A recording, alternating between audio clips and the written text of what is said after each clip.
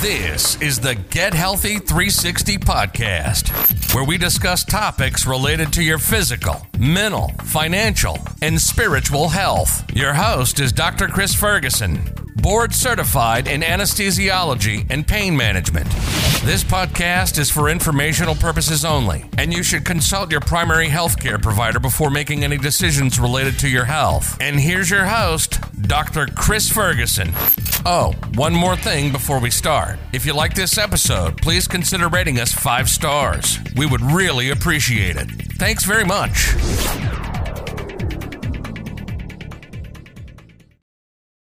Welcome to Get Healthy 360. Very honored today to have Dr. Michael Fishman, MD. He's double board certified in anesthesiology and pain management.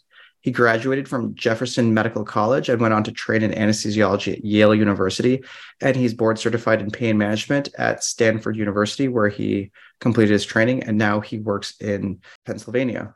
He's an expert in the field. If you're in the world of pain management, you know who Dr. Fishman is. He's on multiple pain management boards. And what we're talking today about is his journey through really going from being a physician, expert physician in the field of pain management, to actually having neck surgery himself. So the thing I think the real value he brings today is, how does an expert like him in the medical field, what are his thoughts on the various modalities that everyone has to deal with? What are his thoughts on medications? What's his thought on physical therapy? Where does pain management as a specialty fit into this continuum of care? And then when do you need surgery? Because he also just underwent neck surgery, and his experience, again, going from the one giving advice to actually needing someone else to take care of him. So Dr. Fishman, thank you so much for joining us. Hey, thanks, Chris. And thanks for having me back. I'm glad to be able to discuss this journey, at least with you. But, the funny thing is, I've been treating patients with neck and spine problems for a very long time. And I dealt with lumbar radiculopathy. I had pinched nerve pain in my back for some time. I remember when that first happened. It was the day that Prince passed away. So I'll never forget that. And I was out having a good time. Everybody was listening to Prince music. That was, like the street lights were purple. It was a crazy time. I happened to be in Minneapolis, where Prince was really well known. And the next morning, I woke up and my back and my leg were feeling a little weird. By the end of the day, getting on my flight home to Philadelphia, my left leg was really, really painful. And I had a lot of difficulty sitting, classic pinched nerve lumbar radiculopathy. And that over time got better. I had, eventually got an MRI. It showed an L5-S1 disc herniation and a pretty impressive and big one. But I responded really well to epidural steroid injections and to physical therapy, slash yoga practice. And ultimately, my back and leg just continued to improve, and my symptoms resolved.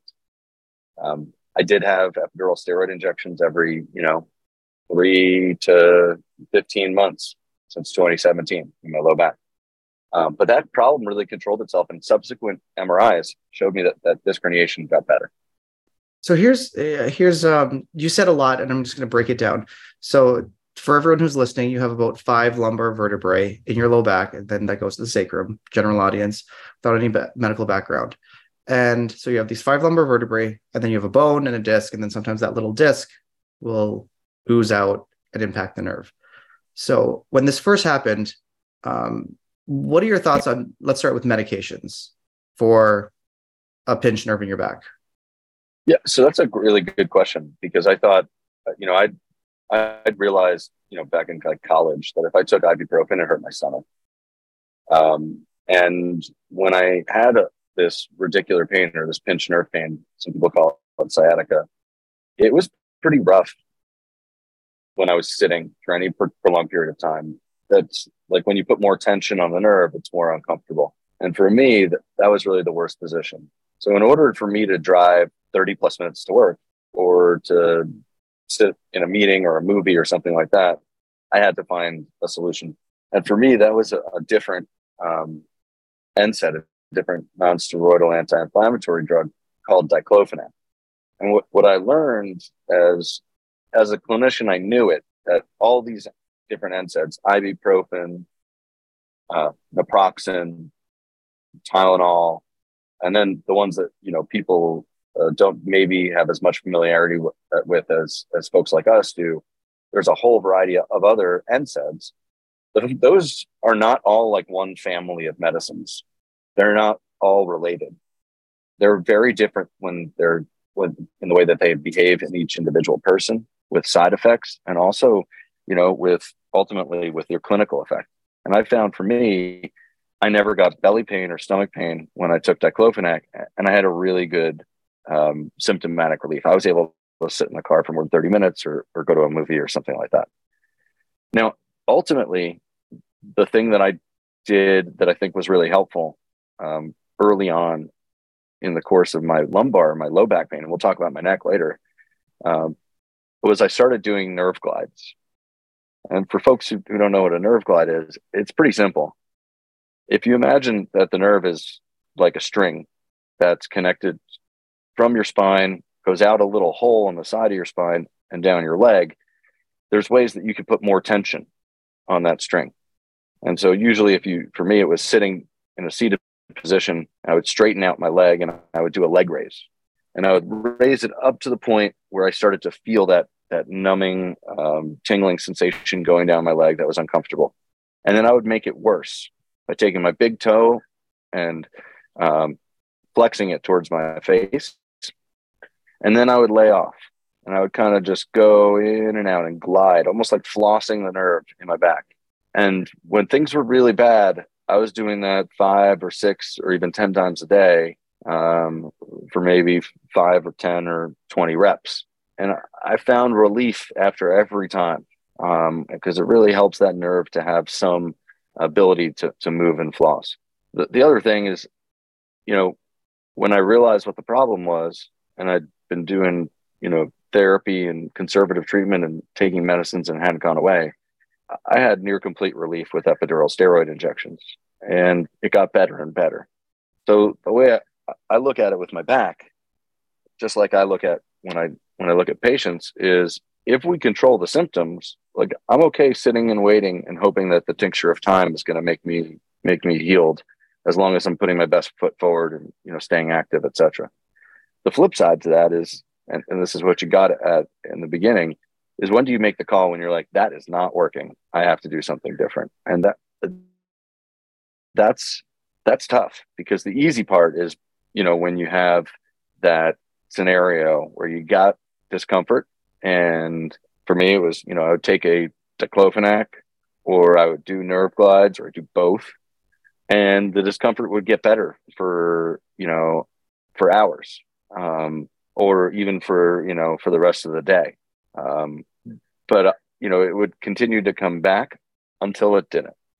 That was kind of cool to watch it go away. What did you think about physical therapy? Did you just do the nerve glides on your own, or did you go to a specific physical therapist? And if so, how did you pick the physical therapy you would do? So I did a combination of osteopathic manipulation with one of my partners who does that service. And I went and worked with the physical therapists in my building. But most of the therapy that I was doing was independent with their guidance. And then what was the tipping point? Because you're a pain physician and that's the specialty that does the majority of epidural steroid injections. How did you decide when to do an epidural steroid injection? And then the other big question follow-up is, who did you choose, or how did you choose who you're going to pick? And I'm using that as a question to facilitate if someone is in that same situation, like how do they pick a doctor? Epidural steroid injections for leg pain due to a hernia disc are very effective at controlling the pain. In my experience, and in general, person who comes in with leg pain from a herniated disc is usually a really good responder to an epidural steroid injection. And when I say that, I'm expecting that person to get weeks to months of relief from 1 or 2 injections. Not years necessarily, but weeks to months of their leg pain. And that's kind of what happened to me. I got to that point when I realized that I was starting to become reliant on taking diclofenac. Like I had to take this medicine twice a day in order to avoid that really just bad discomfort in my leg. And it wasn't getting better. And so for me, going from taking a medicine and changing my body position to feeling like I'm taking this medicine over and over just to get through the day, that's where I said, okay, well, I'm going to get an MRI and get some advanced treatment. Choosing somebody to give me an epidural steroid injection, and I had a plain old L5S1 lumbar interlaminar epidural steroid injection, kind of the basic procedure. Anybody who's fellowship trained, board certified physician in pain medicine can perform that injection. I went with convenience, and I actually had that with another physician who's in my office, and we happened to be in the office at the same day. So for me, it was really simple and convenient. Over the years, I've had injections from 5 or 6 different pain medicine physicians, all of whom I know are well trained, and I would trust to see my patients if I was unavailable, and vice versa. And I think that as long as you look at the credentials, I think fellowship training and board certification are important, at least for the layperson to consider. You really don't. There are a lot of people who are really good at what they do, but if you're board certified and fellowship trained, the likelihood is for most of the bread and butter procedures, like we're describing, that person is going to be competent and going to be accurate. And then if you want to talk about, just to educate the general public, so they're told by their physician they have a herniated disc, lumbar spine. What are the odds of that disc getting worse versus getting better on its own? Chris, that's a really good question. And I think it depends a lot on the circumstances. In general, my philosophy is that if we're able to control the symptoms and there's not progressive weakness, that is, no matter how much pain you're having, if your leg keeps getting weaker because of a herniated disc, something's got to be done. But if we're able to control your symptoms, oftentimes your body is going to reabsorb the disc herniation, unless it happens to get stuck in a really inconvenient spot. Now, there's other things with your anatomy, like the alignment of your spine. And if the alignment of the spine is off, and you have kind of a misalignment, I think that ultimately portends to a more likelihood of a surgical outcome being achieved, and patients moving towards surgery. It's like the difference between, crushing a soda can. When you step on a soda can, you change its shape, but it's all connected, right? I mean, that's a little bit different than smashing a glass bottle in terms of where patients end up or where your anatomy ends up. And so when people have an unstable spine, obviously, we're moving towards pushing them to surgery, and earlier rather than later. But if you don't have an unstable spine and it's just pain, we're actually really good at treating that. And time is also really good at treating that. And conveniently, pain doctors don't fix your problem oftentimes with this. We just buy you the quality of life while your body heals itself. What are your thoughts on supplements? It's a great question. I think for certain, so I'm learning more and more about things like supplements for longevity, and people keep recommending that to read that book, Lifespan.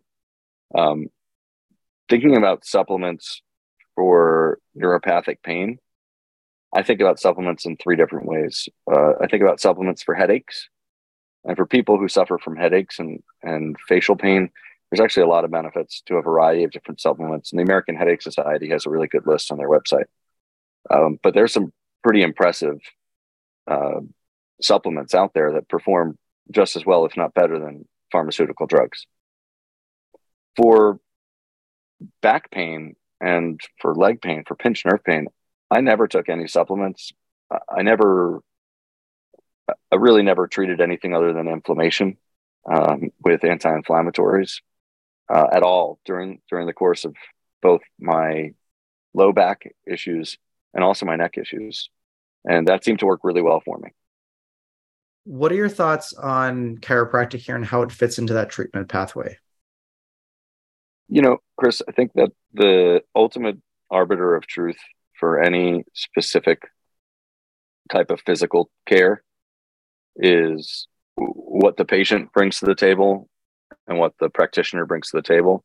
And so I don't think about chiropractic care or physical therapy or athletic trainers or Pilates or yoga or any of these things as distinct, because at the end of the day, it depends on a couple of like basic human nature factors. Like, is this a good match? The provider and the patient, are they going to be motivating to one another? Are they going to give their all? Are they going to actually get it done? Meaning, is it convenient to the patient's house to get there? You know, if you have if you believe that only a chiropractor is going to help you, but the nearest chiropractor is 30 miles away and physical therapy is down the street, I'm telling you, go to PT. You know, but I think it's really very important that it's the individual's interaction. It's what the patient brings to it, what the provider brings to it, more so than which underlying fundamental training that person has, whether they're a physical therapist or a chiropractor or kinesiologist or a variety of other different folks who are participating in this type of rehabilitation space. And this will be probably one of my last questions regarding the low back pain before we move on to the neck pain. And this is probably the more challenging question. So what's your stance on opioid medication for pinched nerve sciatica pain? Well, number one, take a step back. If you have pain that improves with changing your body position, like for me, my pain went away like 100% almost all the time when I was standing. If you have pain that improves with your body position, there's very few medicines that are likely to be effective in the long term. Medicines are not your problem or your solution. In some individuals, for some specific activities, if that person, we're trying to buy them time to improve, there might be a role in some select individuals for opiates. When I think about implementing opiates in any treatment paradigm, it depends a lot on what your expectations are and what the risks are.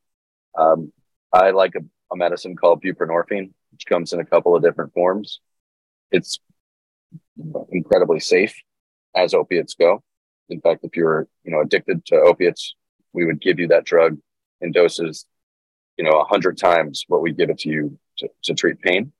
But on the flip side, they're not specifically geared towards this type of nerve pain. So for me, opiates are not a first-line treatment unless somebody's in agony, and then it's just humane to try and get them out of agony in the short term. If somebody came to me with pinched nerve pain and they were severe enough for me to say, you know what, I'm going to prescribe an opiate for you today, which, Chris, I see hundreds of patients a month, and maybe this happens a couple of times a year. If that happens, the chances are pretty good that I'm going to be giving you an injection in a couple of days to try and get control of your pain. Or depending on your imaging, I'm going to be sending you to surgery because I'm guessing I'm not going to be able to help you. But anti-inflammatories, they work really, really well. And usually what I recommend for most folks. So this is going to be another kind of controversial topic. What are your thoughts on oral steroids? A step up above just like ibuprofen, naproxen, diclofenac, so that oral steroids. Yeah, I mean, I think we give dose packs of steroids to people. That's the little taper where you take it for a week or so and you get the little dose pack. What I think about it is that it's better than nothing in certain individuals, depending on what's up with them, right? If somebody's got really bad diabetes or bipolar disorder, you don't want to trigger a manic episode by giving somebody a steroid pack. You don't want to trigger super high blood sugars either. So as long as it's appropriate for the patient, it's not a bad choice. But it's kind of like the dose makes the poison. And also real estate is very important when we talk about this. If we give you lots of steroids throughout your whole body, yes, they're going to reduce your inflammation. But in my experience, that's not giving enough of a dose to the spine. And what ends up happening is that person takes those steroids for that 7 days. And then on the 8th day or 9th day, their pain's really coming back. So from my standpoint, if you have a fire going on in your body, rather than throwing your body into a lake, why don't we put out the fire right where it is?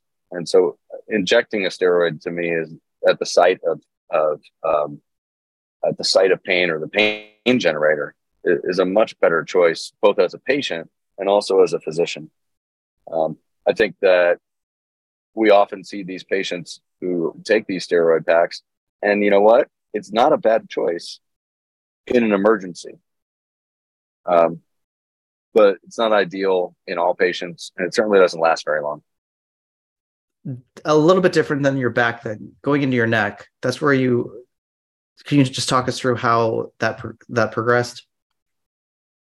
Yeah. So, I thought things were going great. I was doing yoga.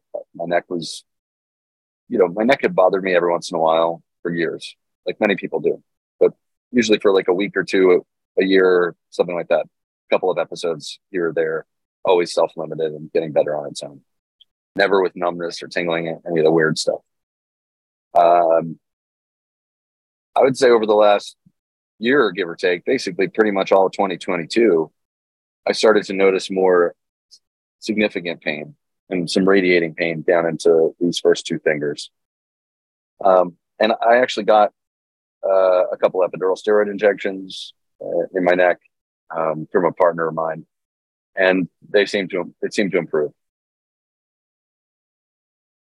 Over the course of the year, as I got closer and closer to my 40th birthday, literally 4 days afterwards, I was in such agony that I went and got an MRI, and it showed that at C6-7, I had this disc herniation that had gotten stuck in the small hole that my nerve exits there.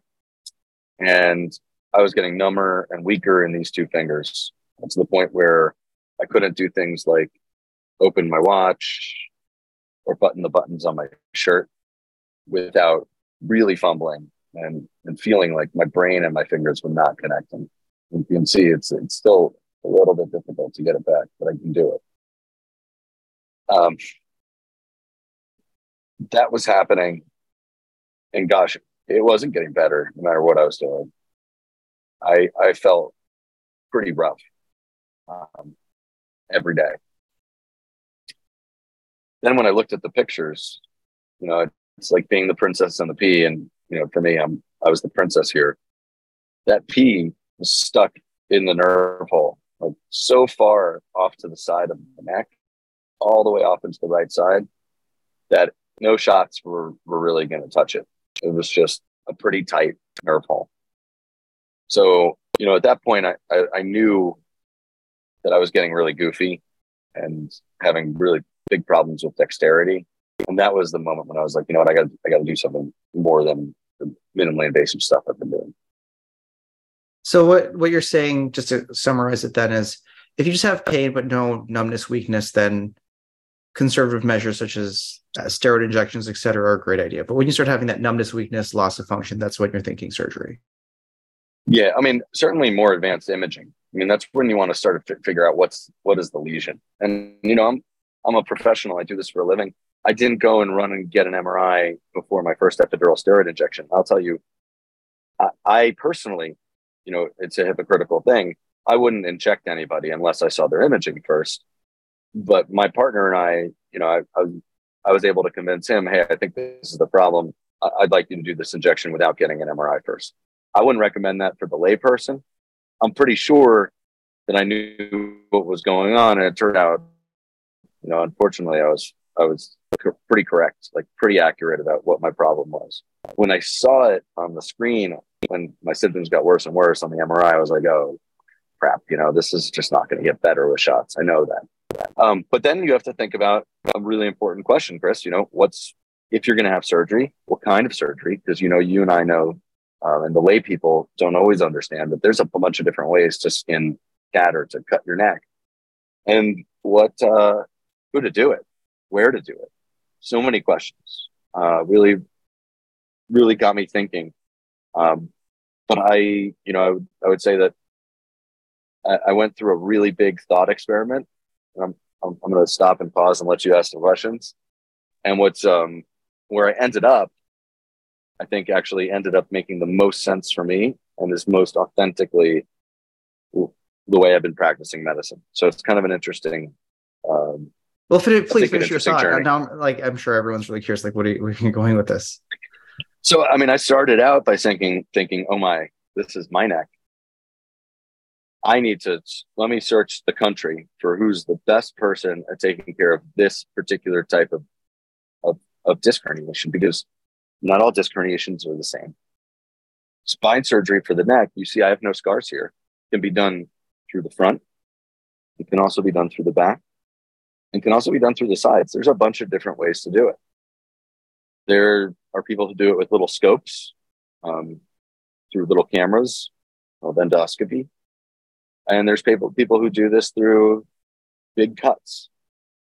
And what I've learned being a physician is what you want to really understand is what's the problem, like granularly, not like, if you're talking about a car, like my car doesn't start. Well, if you're going in and saying, all right, well, my car doesn't start, what you need is diagnostics, not treatment. But if you know what the problem is, you know that the issue is with, the starter on a 1969 Maserati,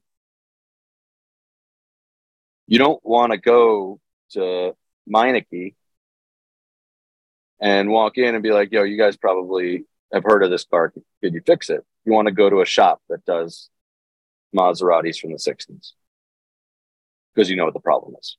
For me, I had to learn a little bit more about some of the various options to treat a far lateral disc herniation in your neck. There's a couple of ways to do it. Some people will come in through the front, spread the bones apart, pull out the disc material, and then put a little plate. That's called an ACDF, or anterior cervical discectomy infusion. There are some people who would go in and take out all the disc and then replace the disc, do a cervical disc arthroplasty, a disc replacement. There's a very interesting procedure named after a guy who's a neurosurgeon at Allegheny Medical Center in Pittsburgh, Pennsylvania, named Dr. Joe, J-H-O, called the Joe procedure. And Dr. Joe comes in from the front, but doesn't put plates or a fake disc in. He uses an endoscope, he uses a small camera to make a very small cut in the bone over the joint of your neck on whichever side your problem is. It's almost like going to the front of that nerve hole, taking the front of it off, and then he actually takes the disc material out through a scope hole, through a little camera hole. Really cool. And then ultimately, there's the posterior approach where people go in, they don't go in over the middle of your spine where, when you touch the back, you feel the kind of dinosaur spikes that we all have. They go in over the side and do almost the exact same thing I said Dr. Joe does from the front.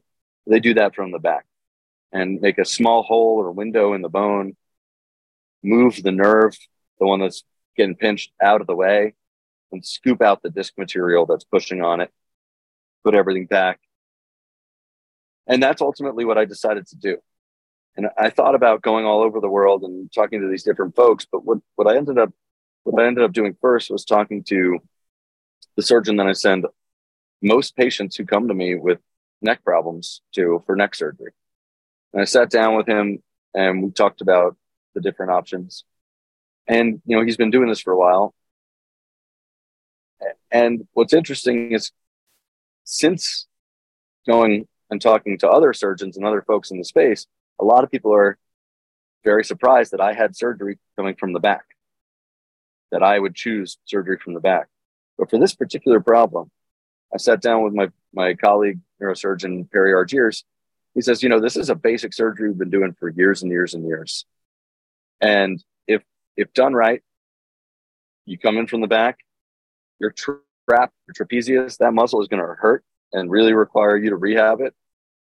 But no plates, no fusions, and really low complication rates. And oftentimes, this is the most minimally invasive procedure that we can do for this problem. And he was right. I woke up, my hand was 95% better And 2 weeks later, I started yoga again. I've been doing yoga ever since, and I'm 99% better. I have a little bit of numbness still just the tip of my finger, but it's nothing like it was before. He's right. The trapezius was by far the worst part. My arm felt better immediately. My hand felt better immediately. My trap was pretty rough for a couple of weeks, but it's getting better and better. Is there a reason that you didn't go with that minimally invasive, one of those more minimally invasive approaches? So I looked at it practically, and I looked at my MRI and my anatomy, and I had a really big disc herniation. It was coming from the front of my neck hole, coming from the front. That's where the disc is, going all the way to the back. And I think the question that I had is, in my head, what makes more sense? Having surgery coming through the front, as safe as that might be with all my vital organs and structures in the way, and reaching all the way to the back, or coming through from the back, going through some muscle and being able to take care of that. It was also influenced by the confidence of my surgical colleague, and him telling me, listen, I've done this many, many times before. That people do really well. And that doubled down my confidence with him, because we work together all the time. And for him to be so confident with me made me feel really doubly confident. I then was able to have the surgery in my own surgical center. And I had some of the greatest care from hand-picked expert staff that I get to work with all the time.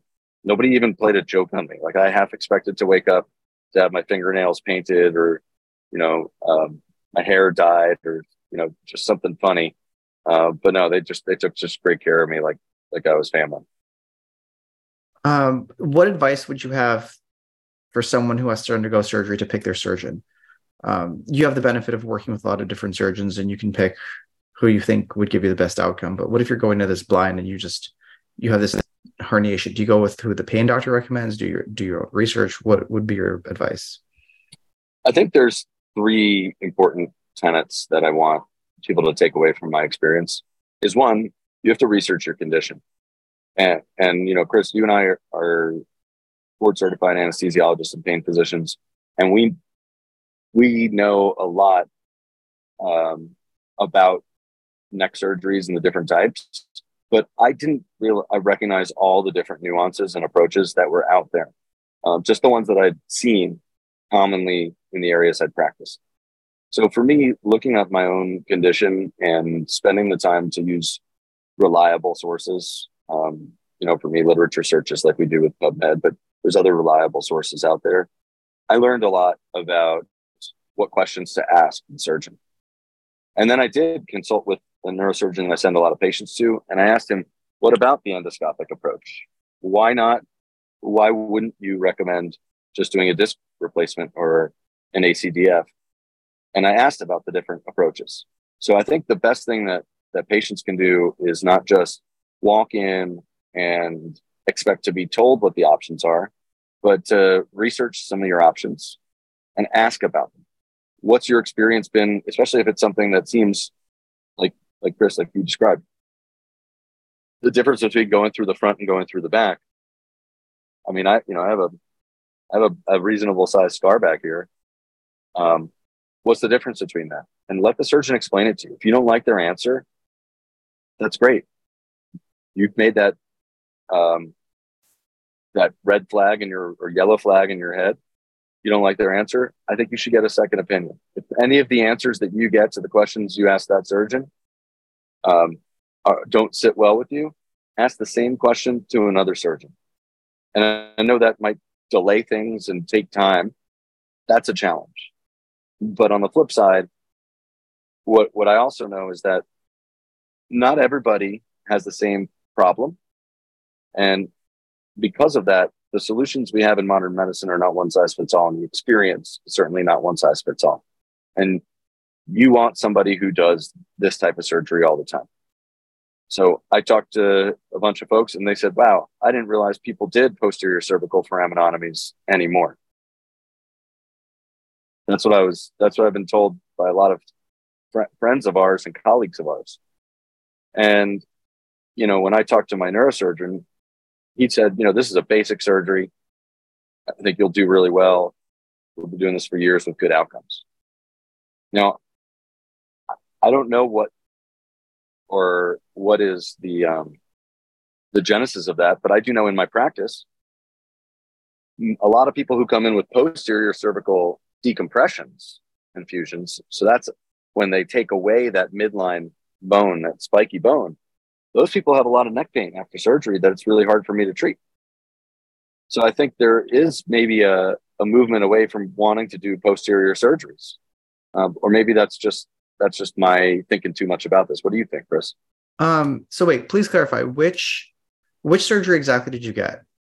So I had a posterior cervical laminar foraminotomy at C6-7.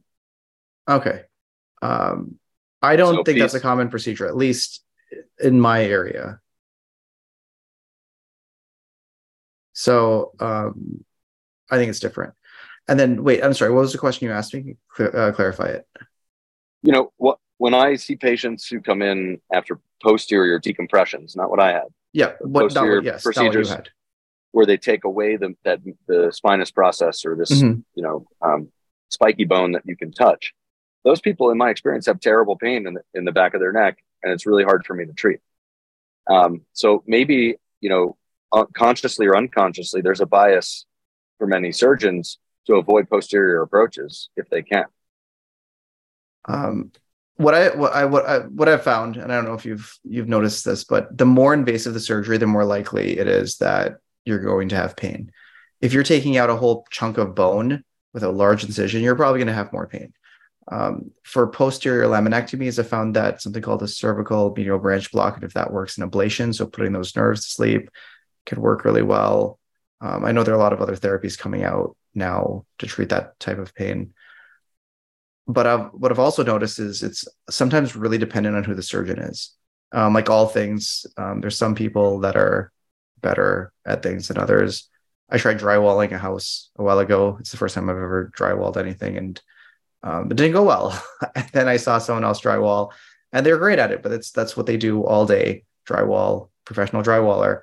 And now I know why they're professional drywallers, because it was the first time I was doing it. So exactly, to echo what you said, if someone's doing a surgery a lot and they have a lot of experience with it, they're probably going to be good at it. But again, just because someone's been doing something a long time doesn't necessarily mean like they'll be great at it. Like my grandmother drives a lot, doesn't mean she's great at it. Well, and it also doesn't mean that she knows how to use every car. And that's the other thing that we really have to think about as clinicians and as pain doctors. What's the problem? What are the options? Right? And patients need to think about that. Back pain is not a problem. It's a symptom. There's lots of reasons potentially why you might have it. But at the end of the day, what I'm trying to find, at least what I was trying to find as a patient, and also what I try to find for all my patients, is an accurate diagnosis that makes sense and it gives us a target to treat. And that's one of the biggest challenges I think that's out there, is people don't know where to start because they've gone to a bunch of doctor's appointments and they actually don't know what their problem is, whether it hasn't been explained or it hasn't even been kind of teased out, and people are just treated with like the basic, rest, ice, compression, elevation. If you did that and your ankle doesn't get better, you get some pictures. There are some people though where imaging is delayed for a long time, and a part of that is the way that coverage dictates care. I think that's something that we didn't talk about before. I had the benefit of taking care of all of these episodes of care for the most part with minimal use of my insurance. Like I used it to get MRIs, but I was just getting the treatment when it was convenient for me. It's never convenient to get out of your regular routine, especially when you're in pain, and to move forward with these things. So it adds an additional element of strain and stress on the patient. And I think what I think you highlighted, not directly, but I'll ask the direct question now, is how you should interact with the medical system. So I'll see people and I'll tell them all the time, if you have research you want me to go over, I'm happy to go over it with you and I'll discuss my thoughts on it. But I also encourage everyone, like if I'm seeing someone, if you want to get a second opinion, I would encourage you to get a second opinion because I'll back everything I say with research. And there's a really good rationale why I'm doing what I'm doing. And another physician may disagree with me and they may have equally valid reasons. And sometimes it's just a coin toss as to which side of a fence you fall on. But I would really encourage people to go for a second opinion. But I've had patients come to me and they've worked with other physicians, and those physicians get really snarky about their patients seeing anyone else. So I don't know if you want to discuss how to navigate the medical system if you're not a physician or a specialist like yourself. Yeah, I think it's hard, man. To be honest with you, I think there's a couple of things that I've seen patients and their support people do that I think is wise. One, ask very specifically, can you give me a summary of your assessment? And if you ask those words, the doctors are trained to spit back to you, okay, you're a 40-year-old guy with a C6-7 disc herniation, failed conservative management, MRI indicates, this, that, and the other. And my plan is, to recommend surgery since you've not been able to make it through all these other things. That's more helpful sometimes than saying, what's the diagnosis? And the diagnosis, in that case, it's me, would be cervical radiculopathy. It doesn't give you as much clarity as to what the physician's thinking as when you ask, hey, what's your assessment and plan? And doctors really understand what that means. So part of it is asking the question so that you get the right answer that you want. Is asking, what's your diagnosis? They'll say, oh, it's M54.12, M99.71. And, it's this and this and this. And those codes, while helpful for doing research and helpful for billing and coding and things like that, they don't tell you the specifics about this case. They just help us categorize you.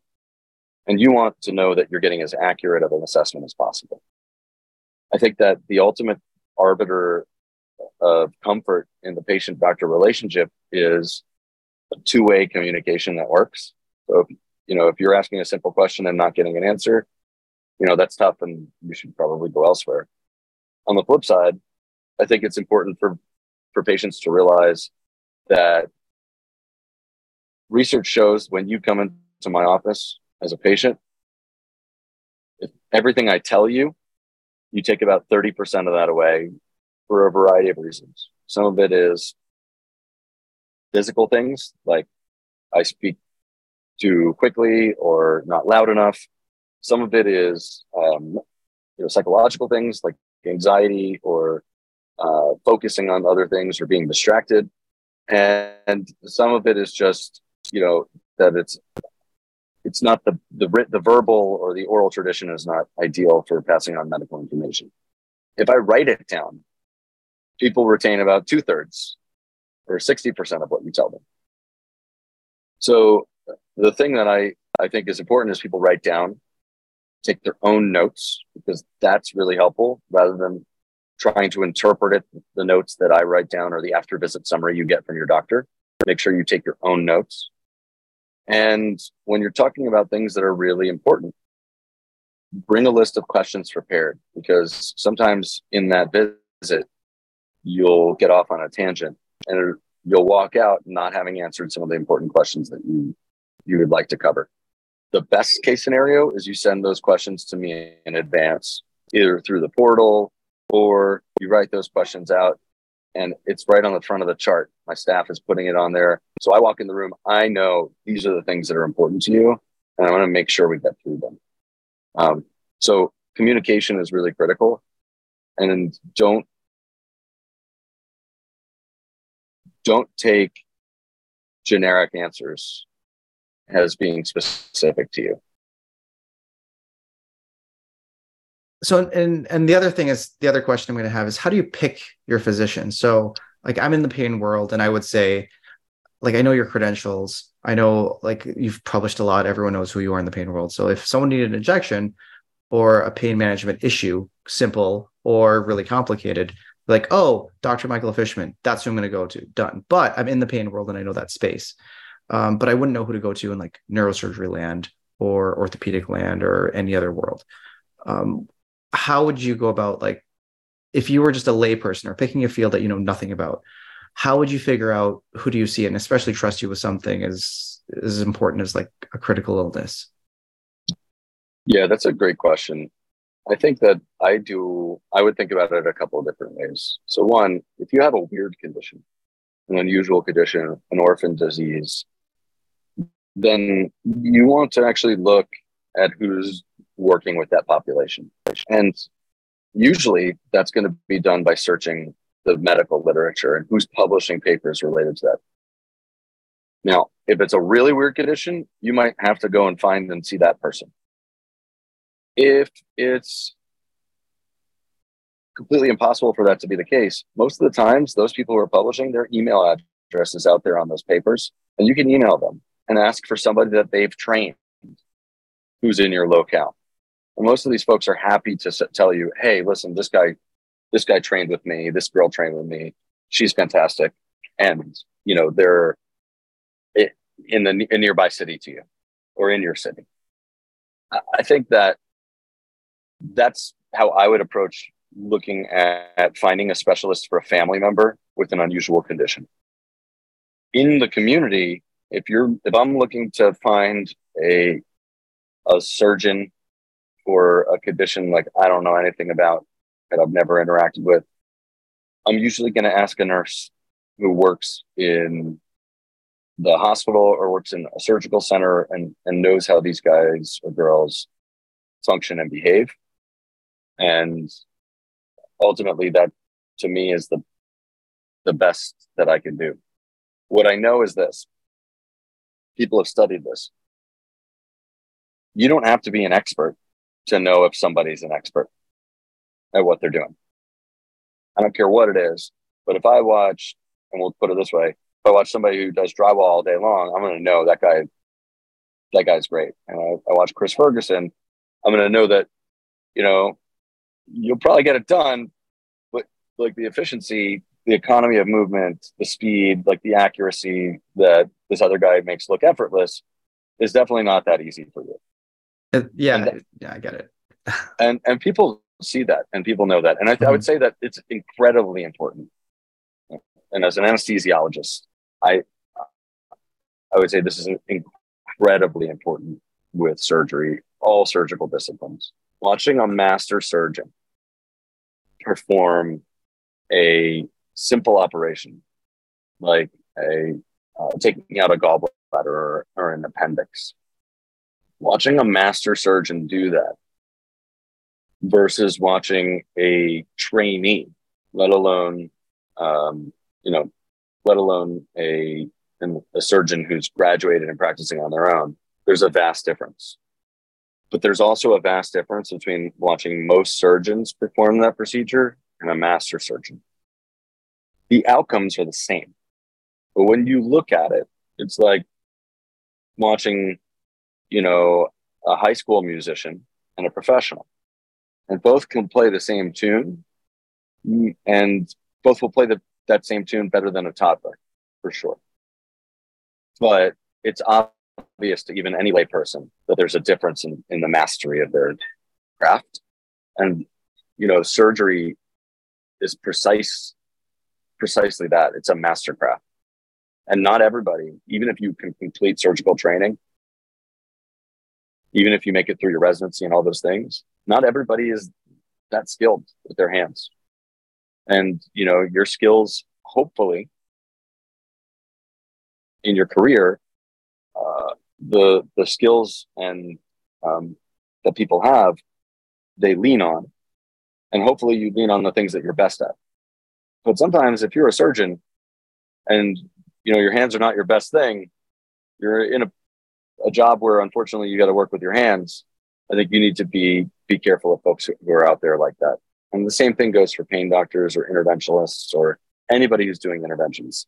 You can watch 100 people do it and rate them And consistently, whether you're an expert or whether you're a layperson, you're going to know who's good and who's not just by watching their hands move. Any closing thoughts? Any advice for someone who may be dealing with neck pain or back pain? Yeah, I think what I would say that the most important thing to me is, you touched on it earlier. Medications are way overused for these problems. These problems most of the time have a really significant mechanical component to it. You got to understand what the problem is. And so there's lots of people out there who are, self-treating their back pain or their neck pain or their leg pain or their arm pain. And the ibuprofen is working. I hear you. You're not getting stomach problems like me. And you're doing it. Something's wrong, but it's a pain in the butt to go get it worked up and figured out and engage in treatment, because ibuprofen works pretty well as long as you keep taking it over and over, or even Percocet or pills, and your family doctor's giving you those, and because they don't know better, that they know you're not a drug addict, they know you have pain, but remember, you don't actually know what your problem is. So if you're out there and you're treating this yourself, even if your treatment's working, you got to know what the problem is. And most of the time that requires seeing somebody like me or Chris and getting some pictures taken, so we know not just how you're doing today and what today's solution is to keep you with an improved quality of life, but to figure out which direction you're going to go and how do we watch for that and surveil it. So I think the biggest message I have is not for the people who are out there already seeing doctors. I think there's probably people out there who are self-treating and Googling their own care, and they might end up on this podcast. Those are the folks who really need an accurate diagnosis, because they've already got a treatment plan that might actually be working for them. But an accurate diagnosis really helps set your stage for the rest of your life, and helps us understand how to prevent future disease and treat what you've got before it gets worse. Perfect. Dr. Michael Fishman, thank you so much for sharing your story and really giving some I learned a lot listening to you and just how to navigate the system. And I'm hoping our listeners will also learn how to navigate the medical system and what questions to ask when they have often a really life-threatening or painful condition. Thanks, Chris. I appreciate it. And hope you have a great afternoon. Thank you so much. Thank you for listening. If you enjoyed this podcast, please subscribe and visit the Get Healthy 360 Facebook page. We are always looking for feedback and new story ideas. Thanks again, and see you next time.